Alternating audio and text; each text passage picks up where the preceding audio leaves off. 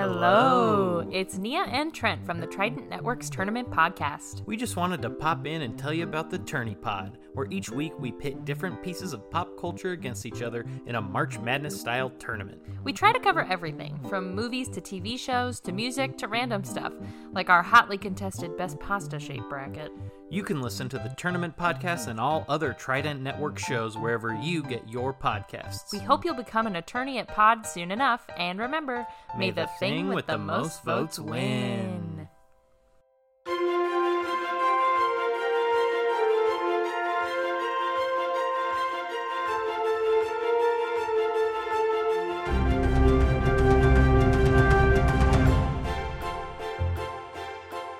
Oh my god, hi.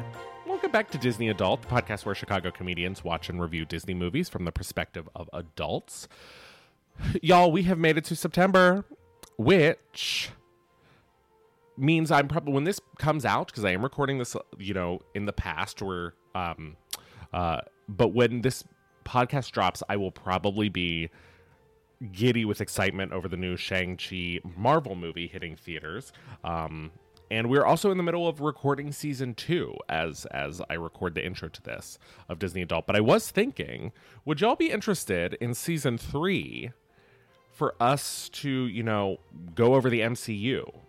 I don't know. Part of me wants to continue to, have this podcast be exclusively Disney. And the other part of me really considers Marvel part of that Disney umbrella at this point, or at least the MCU. So, follow us on Instagram and shoot me a message if you feel passionately. Otherwise, just wait and see what happens. I am so excited this week because we are discussing my all-time favorite Disney movie, The Hunchback of Notre Dame. I love this movie. It is the darkest Disney movie I have ever seen. It has the most adult themes. It is, I think, maybe one of the only Disney movies that could truly just be turned right into a live-action film and hold up, because it has a lot of adult themes and content in there. It talks about racism and xenophobia, and the villain is truly scary and awful. And I couldn't have reviewed such a dark film without two of the funniest people I know, which are Mike Jest and Sarah Nyman, two other members of My Son Daniel, the famous Chicago improv troupe.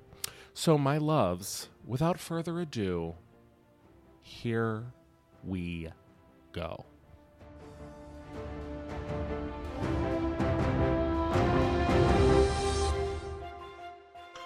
All right. So how are both of you today? How are you, Mike?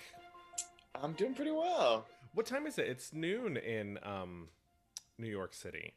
Exactly. In the Big Apple. It's noon here in the center of the world. The city that never sleeps. What does time matter when you're in the city that never sleeps? Am I right? Clocks are illegal in public. Hell yeah. Except in brother. Times Square. The only clock is in Times Square. And Exactly. Every New Yorker knows Times Square is the place to be.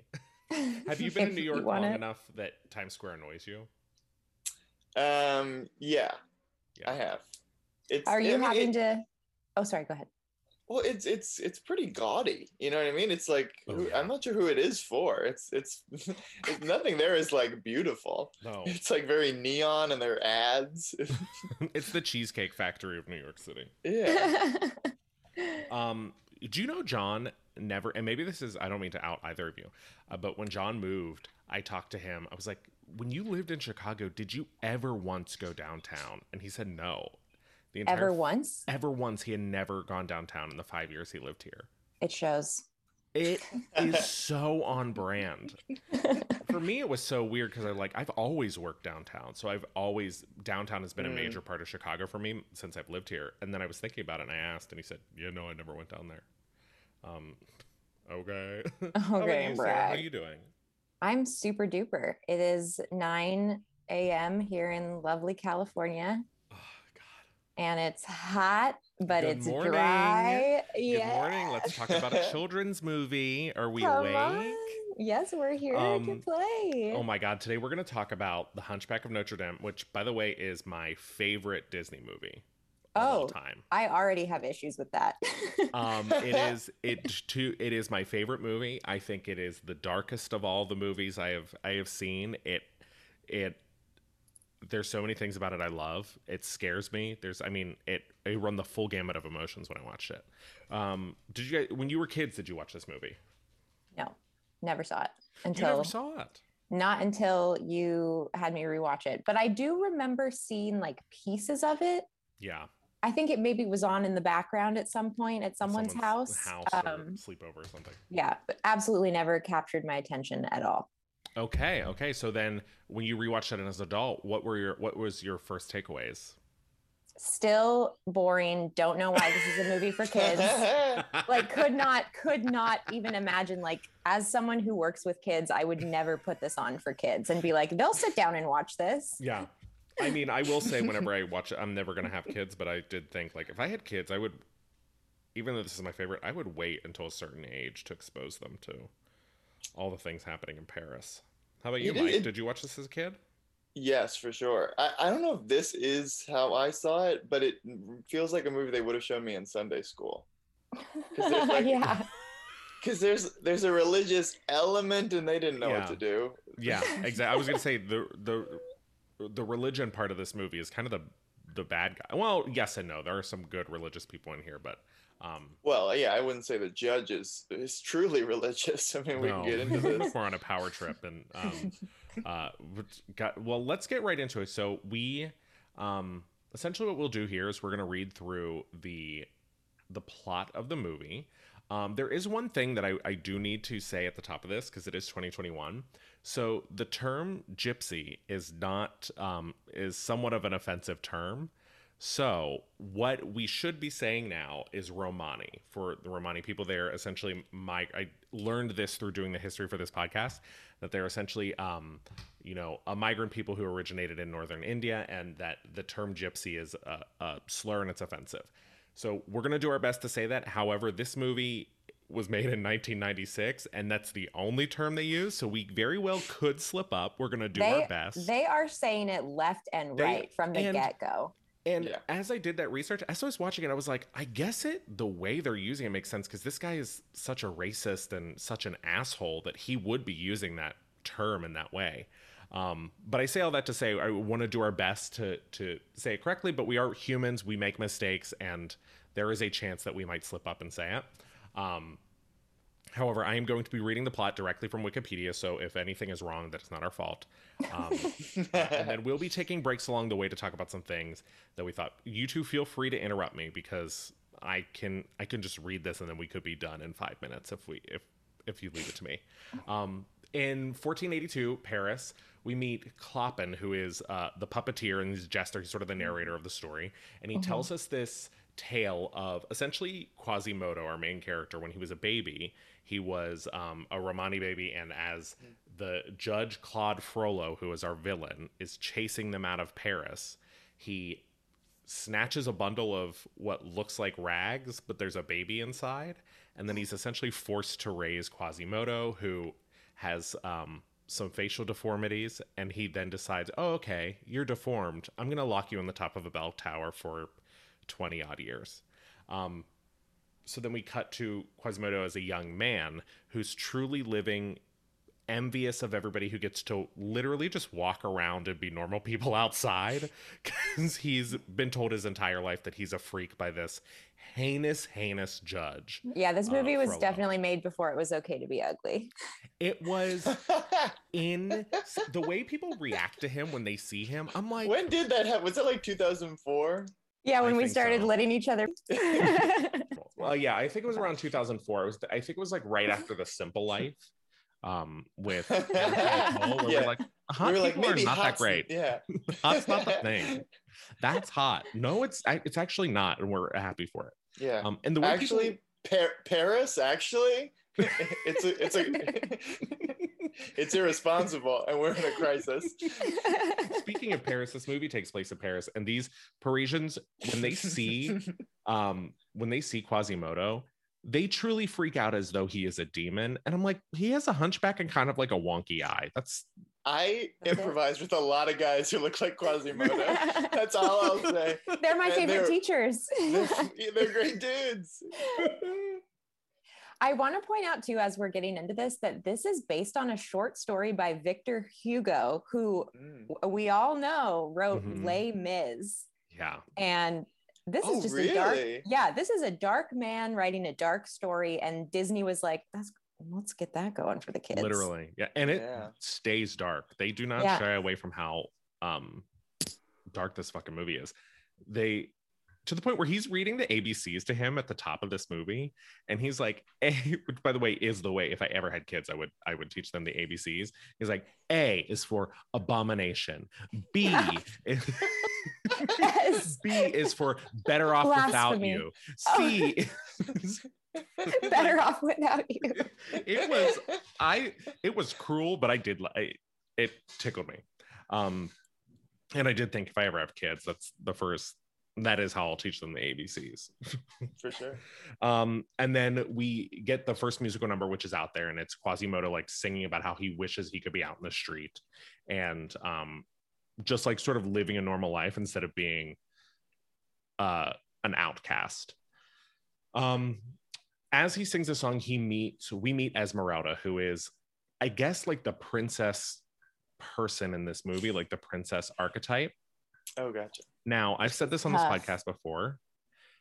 As a child, when I watched Esmeralda, I thought, that is a woman. And you said met. Yeah, when I met her, I was like, this is a woman. This is a woman who is sexy. She knows how to do woman things. She is like, I was in love with her. She might have been my first crush. Because she was so beautiful. She was dancing. She's great. I mean, she's a drag queen. She has this giant mound of hair. Voiced by Demi Moore, but not sung by Demi Moore. No, absolutely not. That's one of my favorite things that they did in the early 90s is like, they'll get a name actor and then they'll get an actual singer. Yeah. To do the rest I read of it. something that said that they were going to have her sing and then she decided not to. And I was like, oh, that's like a really subtle way of her not being good enough to Somebody do it. recorded her and then she was like, okay, I've decided not to do this. What were your feelings when you met Quasimodo or like when we see Quasimodo and Esmeralda? Together or independently? Or independently, like as you meet these characters for the first time, what are your first impressions that you're getting from them? Do you like them? Do you find them annoying? I had a very dark reaction to Quasimodo because I just like kind of zoomed out of the Disney world and I was like, okay, if this was a real person, he's alone in an attic, literally picking up and moving big statues around and singing with them. Yeah. So that like it's a very dark image. Yeah. And he's got a little bird he like nurses to health or something, right? For somebody who has never been shown compassion, he sure does have a lot of it. He nurses these birds back to health. He's like making up stories about the people he sees on the street. They look like such a happy family. It's her 13th birthday and she really wanted a bike and she's gotten one. And meanwhile, it's like, you're a prisoner to this insane man with the ugliest hat I've ever seen in my entire life. By the way, he is, I truly do believe, the most evil villain in all these movies we've rewatched, in any child movie I've ever seen. This guy is pure evil. Yeah, and he wants to kill this woman because she won't have sex with him. And he basically sings that. Yeah. There's a song about it. There's a scene in this that as an adult, I was like, holy shit, where they go into the basement of some big thing and they don't show it, but you hear it off camera, is that he's whipping these Romani prisoners. You hear whip cracks and shit. I was a kid watching this. I think I was starting to get drunk by that point, and it was. I was very high for the first time. I was very high at the top of this, and then it was a sobering event by the end. And also one of the things that I love about Esmeralda and her people in the streets are these are party people. They know how to throw a party. When they had the Feast of Fools and all these people are jumping around, they have like puppets of celebrities and shit and everybody's singing along. They'd all know their parts. I was like, this is a party to be at. Wait, who are the celebrities? So in the town celebrities, so like Frollo always have a puppet of him that is like, they'll whip his head off and he's in drag or something. Like they'll make fun of him through these puppets and stuff. But it was a party. It was a party to be a part of. And then during this time, Quasi sneaks out of the his gargoyle friends, convince him to sneak out of. He parkours down the side of the Notre Dame. building. Invented parkour, by the way. Nobody parkours like him. I was like, you were essentially the Hulk.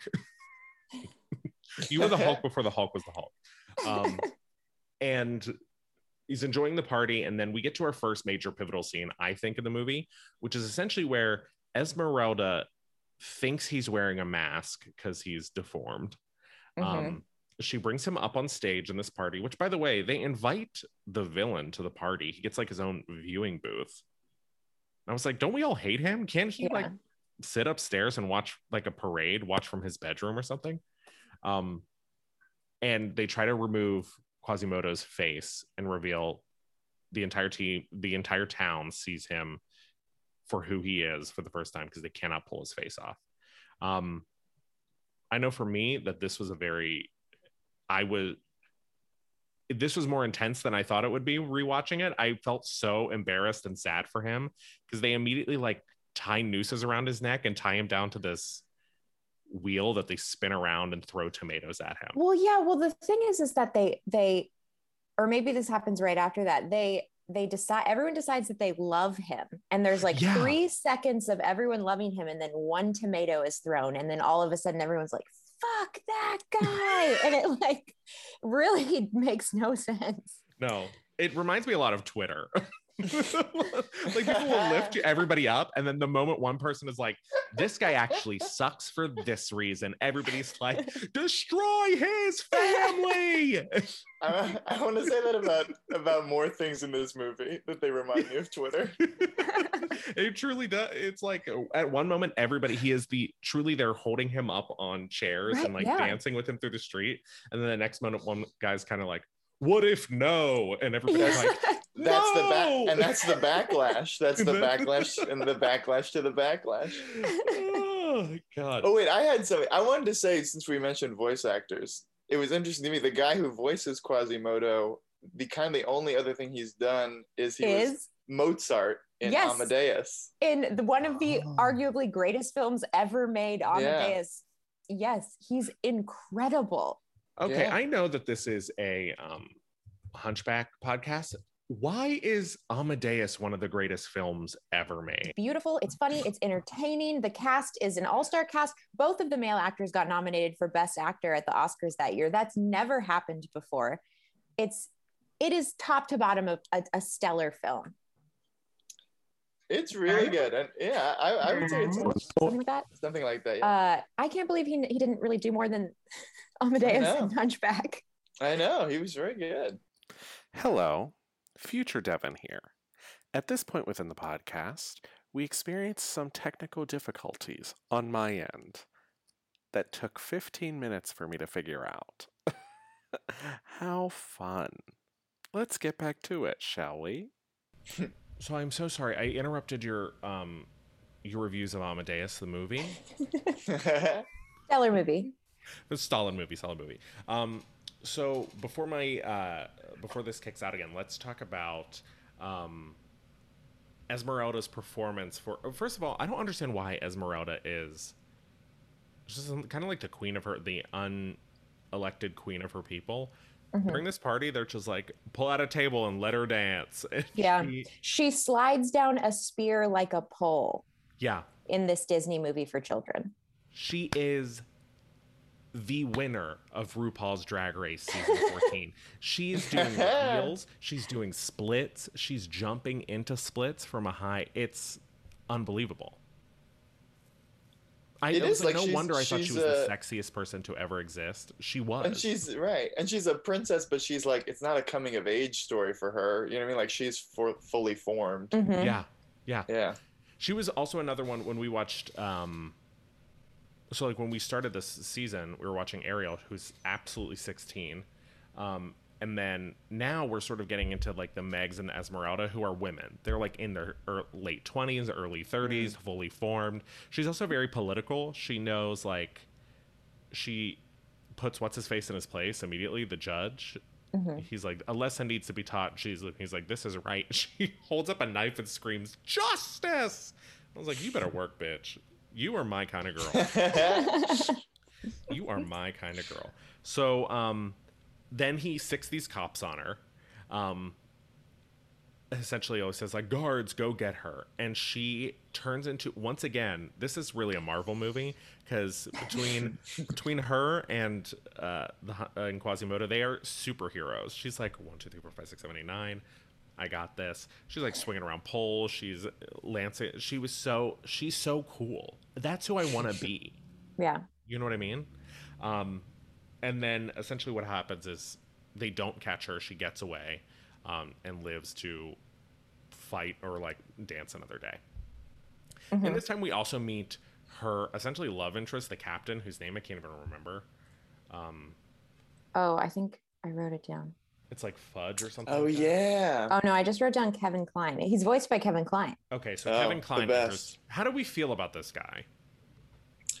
Neutral. What a dud, right? Like, cool, but who cares? It's a bummer for Quasimodo that he exists, I guess. Quasimodo's immediately in love with her, and then the moment she sees, like, a hotter dude, she's like, Quasi, I love you, but it could never work between us. Right, but not like that. Yeah. Yeah. So rough. Which, by the way, a lot of this movie is about unrequited love. Did you guys feel that whenever you watched it? Yeah. It sounds like Sarah was like so checked out. She was like, fuck this kid, fuck his problems. Well, it's kind of... Oh, go ahead. Well, I was gonna say it's kind of nuanced, you know. That's sort of like for a kids movie, that's like a complicated, like love, not even quite a love triangle, but it's like a complicated situation where you're friends with someone, but you love them, but they're interested in someone else. Like, it's rough. It's really rough. I think during the watching of this movie as an adult, I was way more into who was voicing who.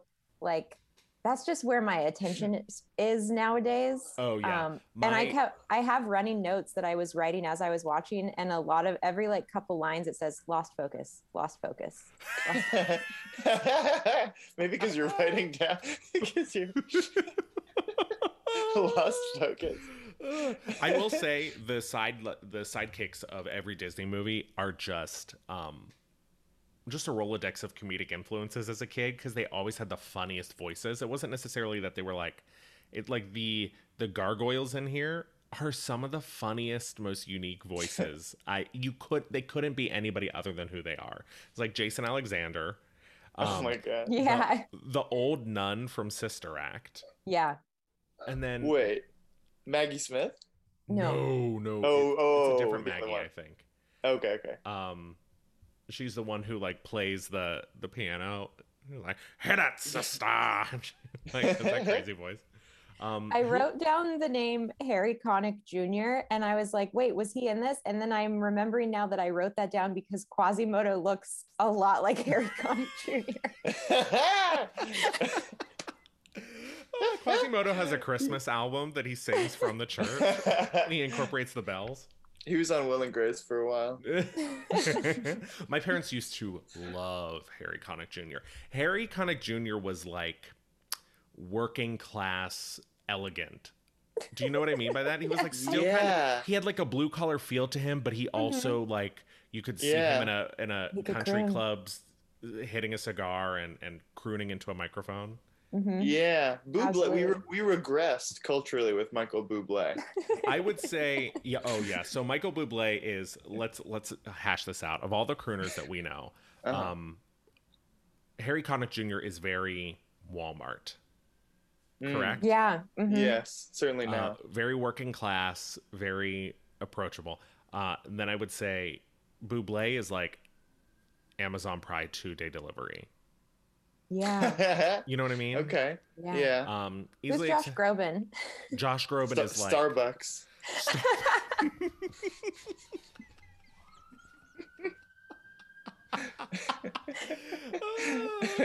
And he's great. Josh Groban is elitist, and everybody knows that. Everybody knows Josh Groban is elitist. So where are we at in our notes? So Esmeralda follows Quasimodo inside to Notre Dame, only to be followed by Captain Phoebus was his name. Phoebus, that's right. And he has a crack about his own name. He's like, at least your name's not Phoebus. And I was like, I'm glad someone pointed that out. Yeah, your name sucks even for the 1400s in Paris.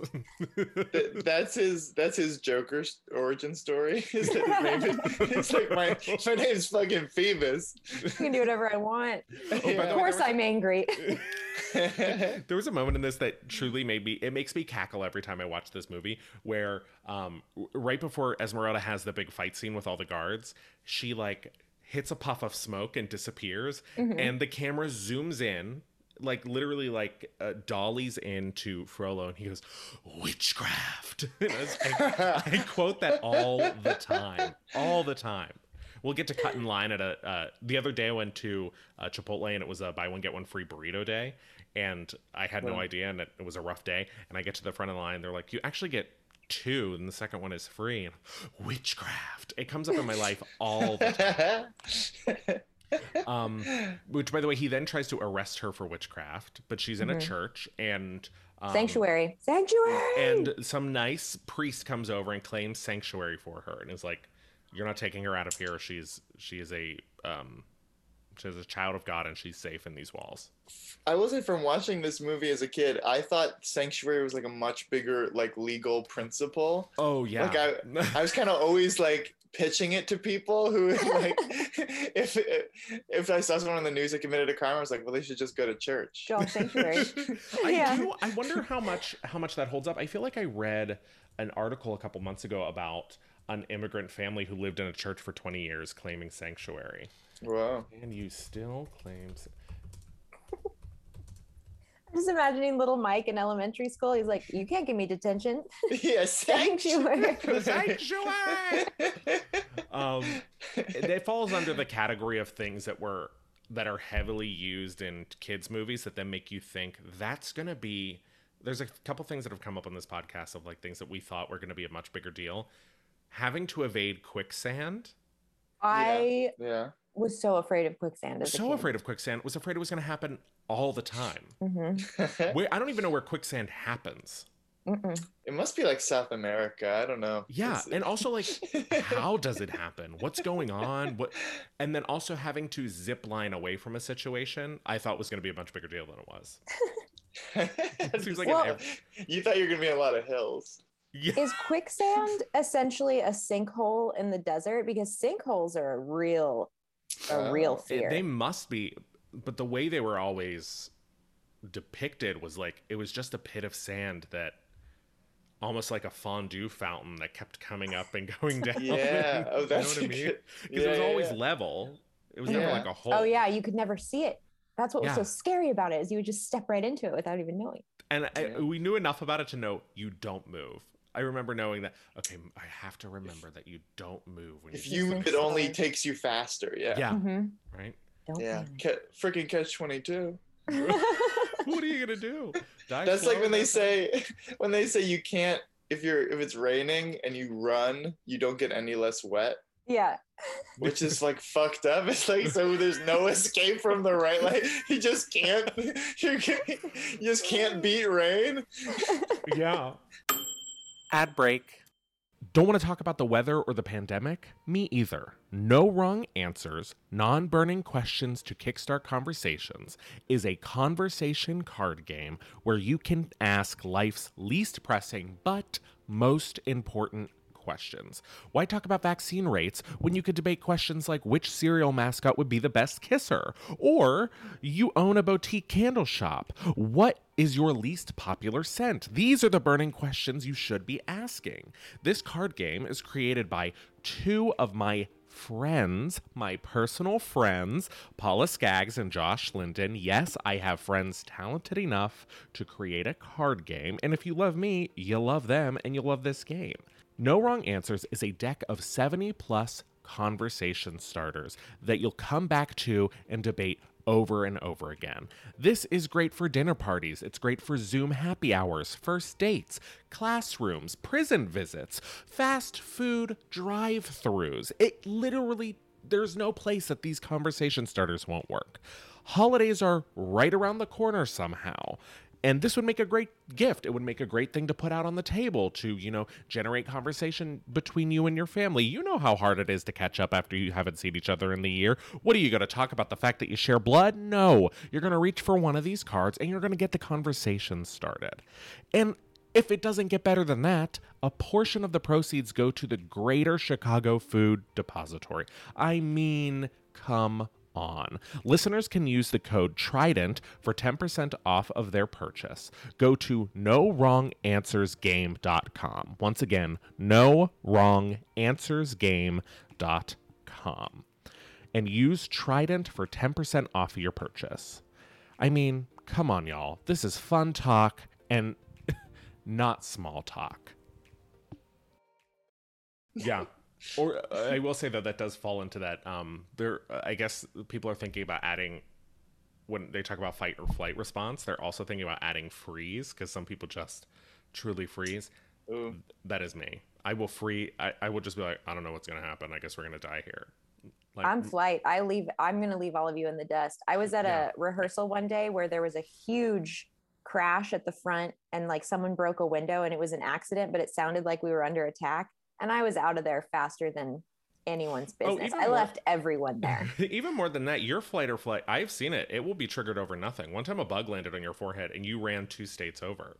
I did. I'm fast too. You're fast. I'm really fast. You called from it was like, where is she? And then she was calling from a payphone in Idaho. Like, oh. I was like, it's gorgeous here. Come on, you guys. I'm not fucking with that bug. In the U.S., the answer is yes. People could still claim sanctuary in churches. Wow. Great. There is, I think they meant to say growing number. There's growing number of declare themselves sanctuary churches. Okay, so there's a growing number of congregations that are claiming sanctuary churches. If you declare publicly that you intend or are providing refuge to someone who is undocumented, how can you be accused? Blah, blah, blah, blah, whatever. So yeah, I guess if you're really in the need for it, look into claiming sanctuary. Great. I would like to do it the way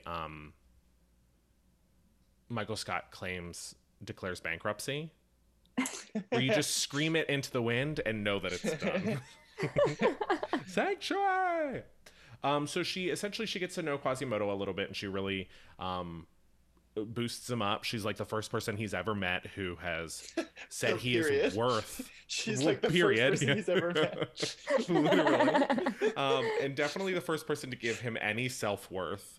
She's like, you're cool. You can do these things. Like, you're so talented. You're not a monster piece of garbage, no matter what. And she handles the situation with an element of grace that I think most people don't, which she's just like, maybe he's wrong about both of us. And then her hair blows in the wind and she walks down, like saunters down back into the church.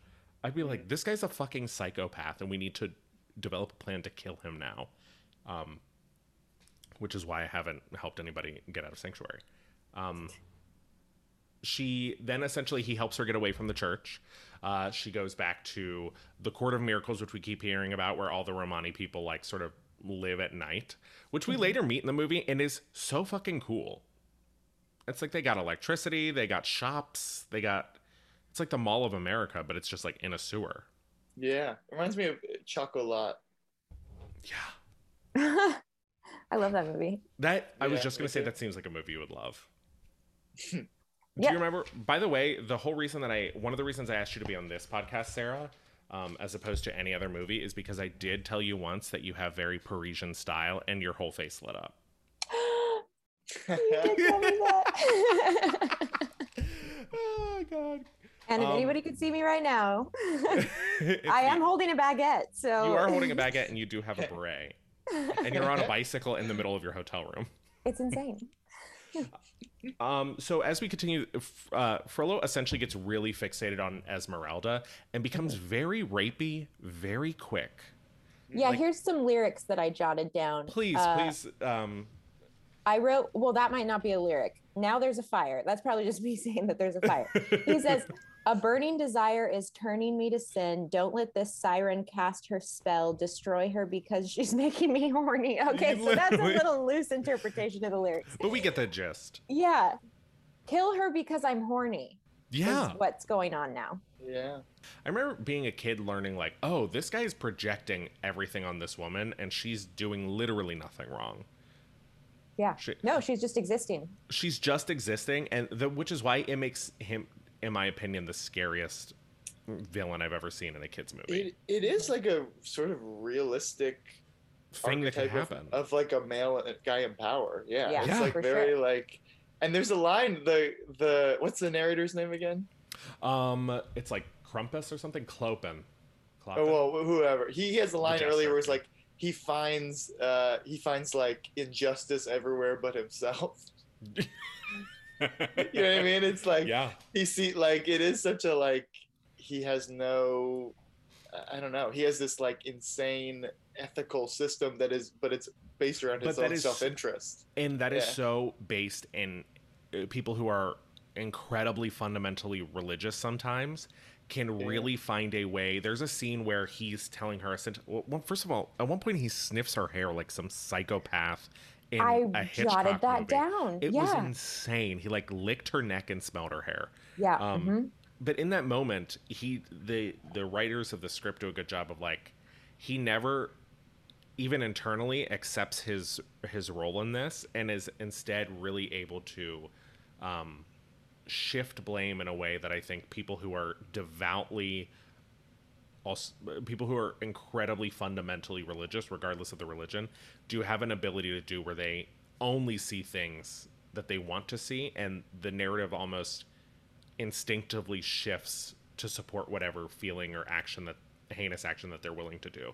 Like he was leaving, I can't remember what it was, but he was essentially leaving and was like, she was like, "You're heinous because you're doing this to all of us," and whatever his line was like, "You're making me do this by your sin. I have to." I'm like, that is the way insane people think. Like, this guy is a nightmare.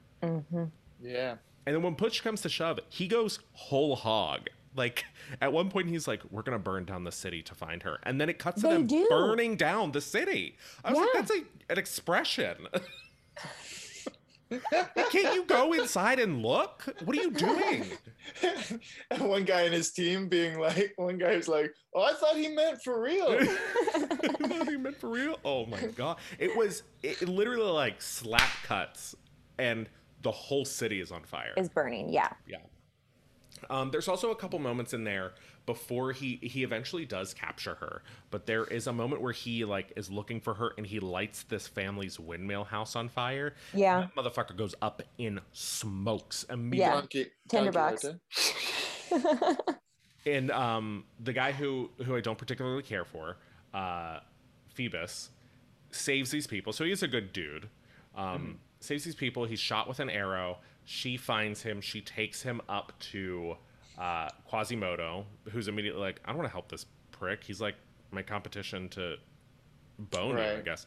And then, long story short, due to some things he has overheard from Frollo, they go, what a dumb name. They find the Court of Miracles, they capture Esmeralda, and they're going to burn her at the stake like a witch. And then let's also just point out the fact that there's a close-up shot of her sewing the wound shut too. It was very, very cool. She knows, like, if you think she's about the one to know. The skin is just another fabric. Which explains why you do have that human skin ball gown that you wear to every gala you go to. Yeah, well, fits him so well. And not that I go to so many galas, but yeah, but when you do, we recognize the hard work you've put in on that gown. Thank you. Yeah. You come down the staircase that is inevitably in the middle of the room, and your train is trailing like a train of blood on the stairs. Right. Thank you. And I feel like listeners are picturing something gross. I mean, this is... It's not. It's very tasteful. It's very tasteful. It's majestic. It fits him like a glove. It nips in at the waist. It goes out. It's a beautiful ruffle. I mean, it's ethically sourced. Yeah, absolutely. It was donors only. It's mostly sunburn stuff. What do you do? How did you get this beautiful color? I left it out in the sun. Turns out skin still sunburns when it's off your body. That is so gross. You get a beautiful day. Cut to me doing a full drag number and inspired by that, but nobody knows the reference, so I look like an insane person. So then speaking of insane, he ties her up to this stake, and then at the very last moment, he's like, "You could still, like, if you have sex with me, and I will save your life." And she spits right in his face. And good for her. Good for her. For her. And then Quasimodo has like this moment, this Spider-Man moment where he breaks out of these chains. He swings down on the longest rope I've ever seen animated in my entire life, and scoops her up, takes her up to the top of the Notre Dame, and then there's this huge fight scene between. And that's kind of the iconic moment of the film, right? Yeah. That yeah. swing. Oh, yeah. Which, by the way, it was weird watching this now because that church had historically caught on fire, and the whole time I was watching it, I was like, "This is too eerie. That this whole city is burning around this church." It was so off-putting and weird to watch. And then there's can I say something really quick that I think Please. we need people to know? After going over all of these violent things that have just happened and all these horrible things, I just took a note that at the very beginning of this film, when you press play, it says rated G, contains tobacco depictions. Tobacco depictions. I remember that. And that is the only warning. And then 3 minutes in, we are pushing a woman down the stairs and she's dead. Which is so bonkers because we watched Aladdin, and Aladdin has this huge statement that is like, the things depicted in this movie have racist connotations. We would have done it different now, but we don't want to delete the films. We just want to recognize that where we can grow and be better in the future. Quasimodo, not even we rated this G at the time, but we do kill people immediately and also talk about raping a woman the whole movie. Tobacco use. Tobacco use. Which I couldn't even tell you when they used tobacco. No, I don't recall. The New York Times in the last month had an article about why was this movie rated G. Yeah. In my research, there was a ton of things that were like the most R-rated G rating movie you'll ever see. Then, long story short, we get to the very, very end. There's a huge fight scene between Frollo and Quasimodo, essentially, as Quasimodo is jumping on the side of a building, and this judge is swinging a sword at him. And then eventually he falls to his death into the fire, and they are free to, I guess... Here's the one thing I don't understand, but I don't know a lot about Parisian history. Isn't there somebody above this dude? Is this guy the mayor? What's going on where everybody's listening to him? It's like Sweeney Todd too. There's it's like a judge who seems to own London. Maybe that's just the term that they use for... I don't know enough about history to know. For someone in power, I don't know. It seems like after he gets caught in the fire, just like all Disney movies do, the fire dies down. It's a bright, beautiful day. They go outside. Even though it was the middle of the night 2 seconds earlier, they go out, and Esmeralda and Phoebus, Captain Phoebus, kiss in the sunlight, and it's wonderful, and Quasimodo's really happy for him because the whole he town... puts their hands together. Yeah. Which raises one of my first philosophical questions. Could Is that be Quasi you? a cuck? Sorry.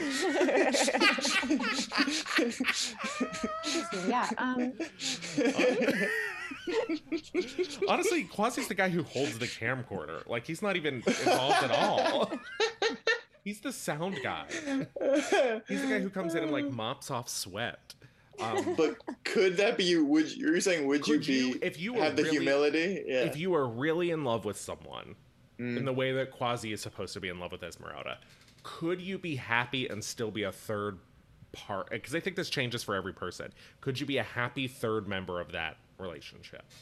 For me, I could not. There are too many people in this world to be worried about trying to hang out with people who make me feel like garbage. Mm-hmm. You know what I mean? It's have a wonderful time. Get the hell away from my castle. Yeah, you'd have to wonder a couple years down the line, Quasimodo's living in their guest room. What is that like? Yeah. Or I don't know. It depends. It's person for person. Sometimes I feel like people who are in situations like that don't some people can handle it really well and they can set those boundaries and know.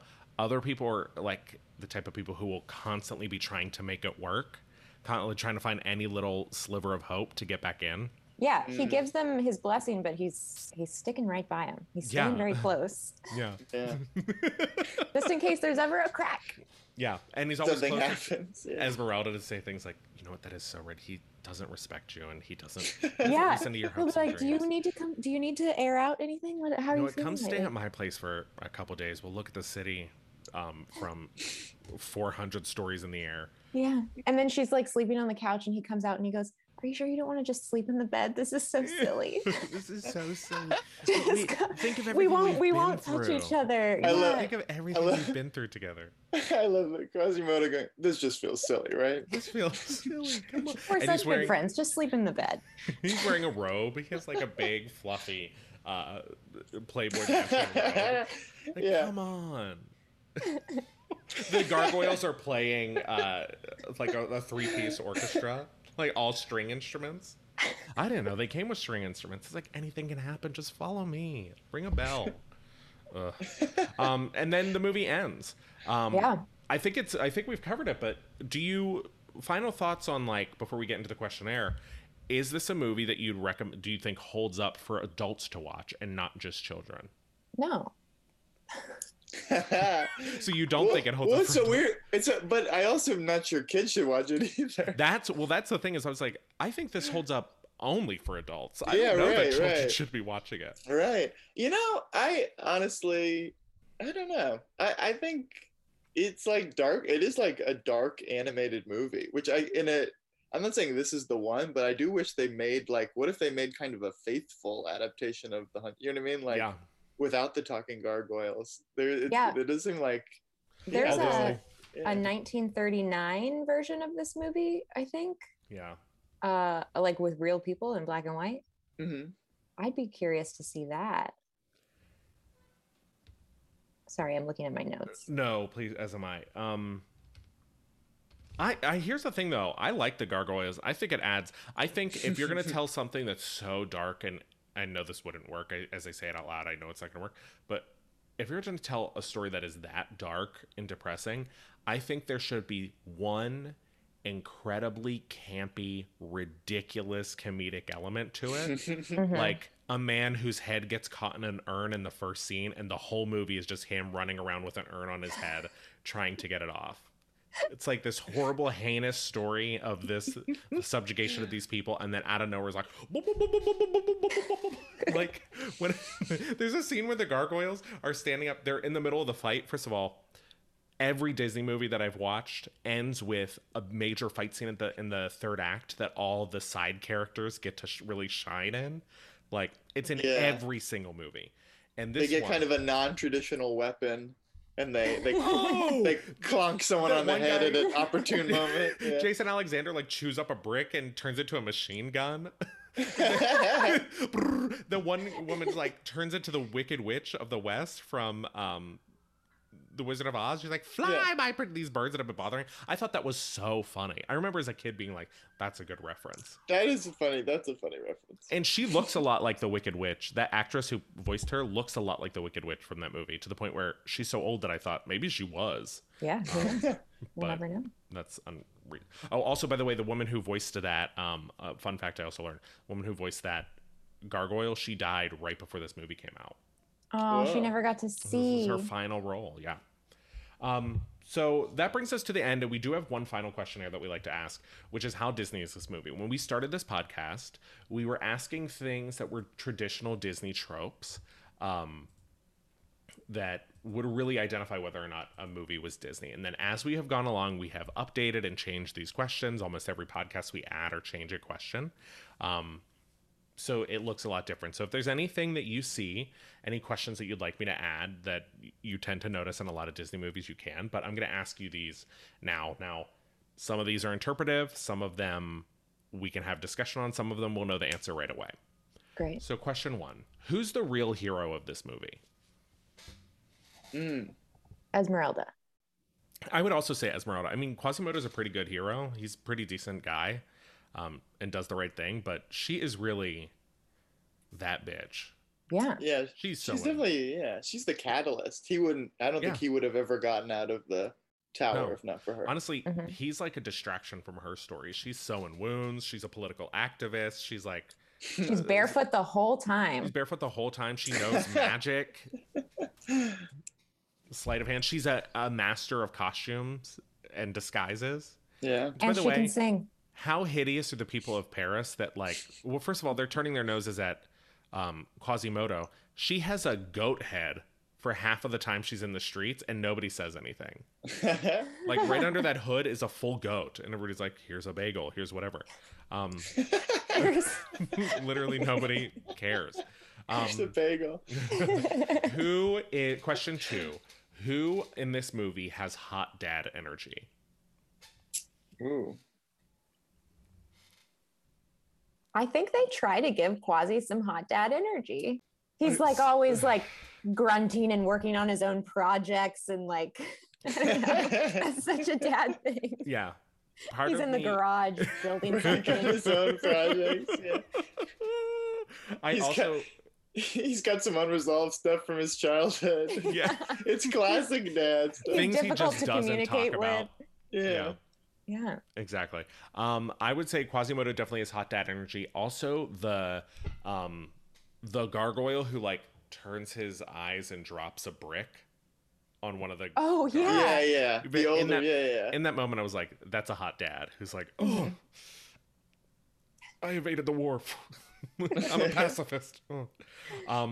Question 3: is there an element of absentee parents or an orphan aspect to our main story? There always is. I can't. We put this on there hoping to find one that wasn't, and the closest we've gotten is Mulan. There must be scholarship about this, but the orphan archetype is so prevalent. It's so prevalent. And then in our last, a guest on one of our podcasts said oh, that's because Walt Disney himself was his mom died. His mom died, and then I was like, oh, I guess I feel worse for shitting on it. Did you hear how she died? She died of was she pushed down a stairs by a religious judge? Exactly. No, him and his brother bought her a house, and then she died of some gas leak in the house that they had just bought her. It's God. Pretty rough. Speaking of, next question, question 4: who has narc energy? Is there a narc in the story? I think, you know who has narc energy but is not a narc? The horse. The horse? The horse is like, I'm not sure about this. The horse has narc energy. And we'll ask another question about the horse later, but I would either say the horse or kind of also, I mean, the judge is beyond. He's narc. Beyond. He's the epitome of narc. He's the supreme. Yeah. Narc supreme. Speaking of the judge, question 5: is our Disney villain gay? Yeah. Well, no. Well, yeah. No. Because what does he say at the? I gotta check. He makes some comment at the beginning when she's dancing about how it's disgusting, and I was like, well, that's just I think that's more to do with his self-hating, aversion to anything sexual in the. That's true. Yeah. I think the thing that makes him so creepy is that he is void of any gayness. Yeah, that's why he's so violent. When you're really, really straight, you're really violent. What is that? Why is that true? It's really true. The straighter you are. That? Also, sometimes I'll watch straight pornography will happen upon my phone, and I'm like, y'all people out here are insane. Y'all are violent. Let I love that girl that straight breathe. Pornography happens on your phone. It just happens. I'm not even looking for it. Sometimes it's sometimes I leave some breadcrumbs for it to find its way, and other times it just truly shows up.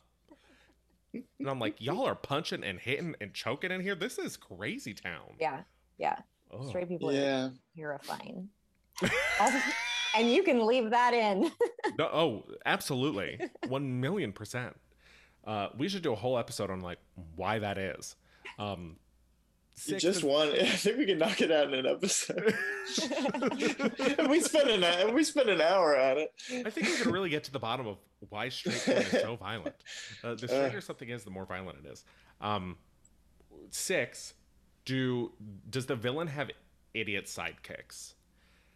Oh, the dudes who burn the guy who burns the city burns down. The whole town down because based on a simple heated suggestion. 8. Okay, so this question has multiple layers. Is there a horse? Yes. Yes. So when the answer is yes, our next question is, but is the horse actually a dog? Oh, that's funny. The goat's a dog. The goat is the dog. But also there's really like nary an animal in this movie. You know what I will say? Compared to most Disney movies. You bring up a good point. I actually don't think that the horse is the horse. I think the goat is the horse, which is also the dog.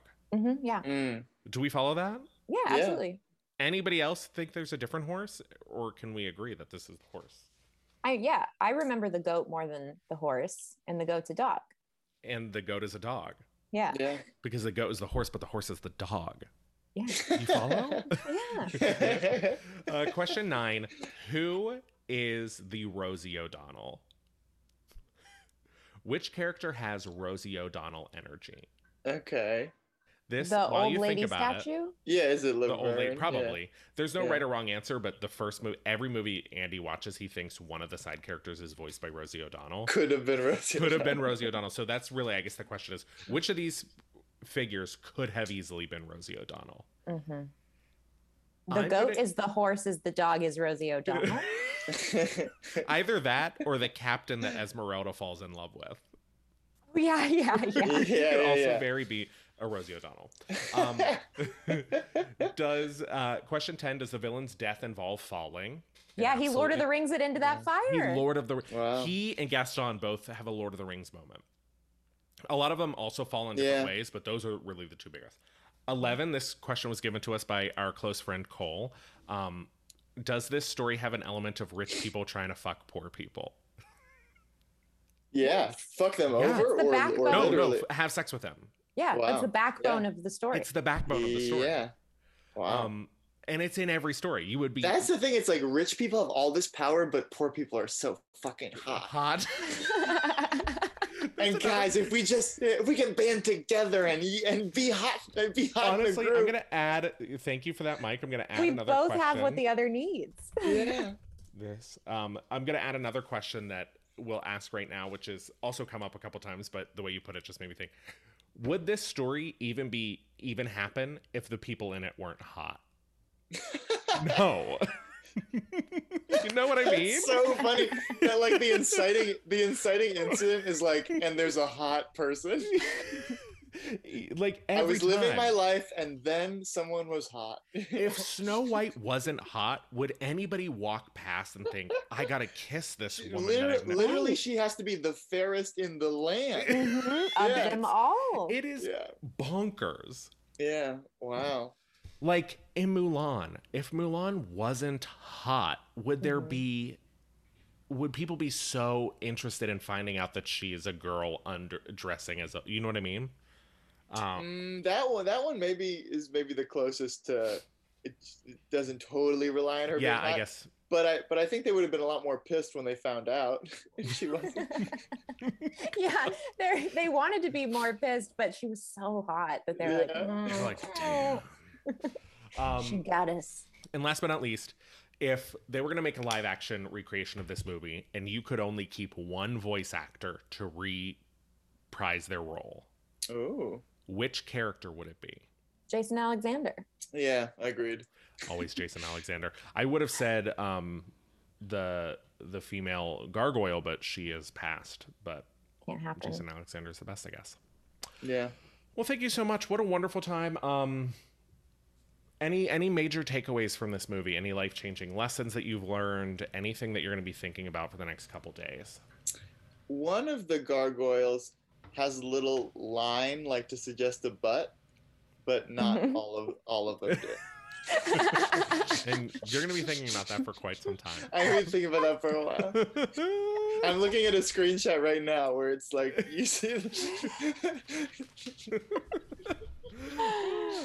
Oh, wow. Sarah, any takeaways?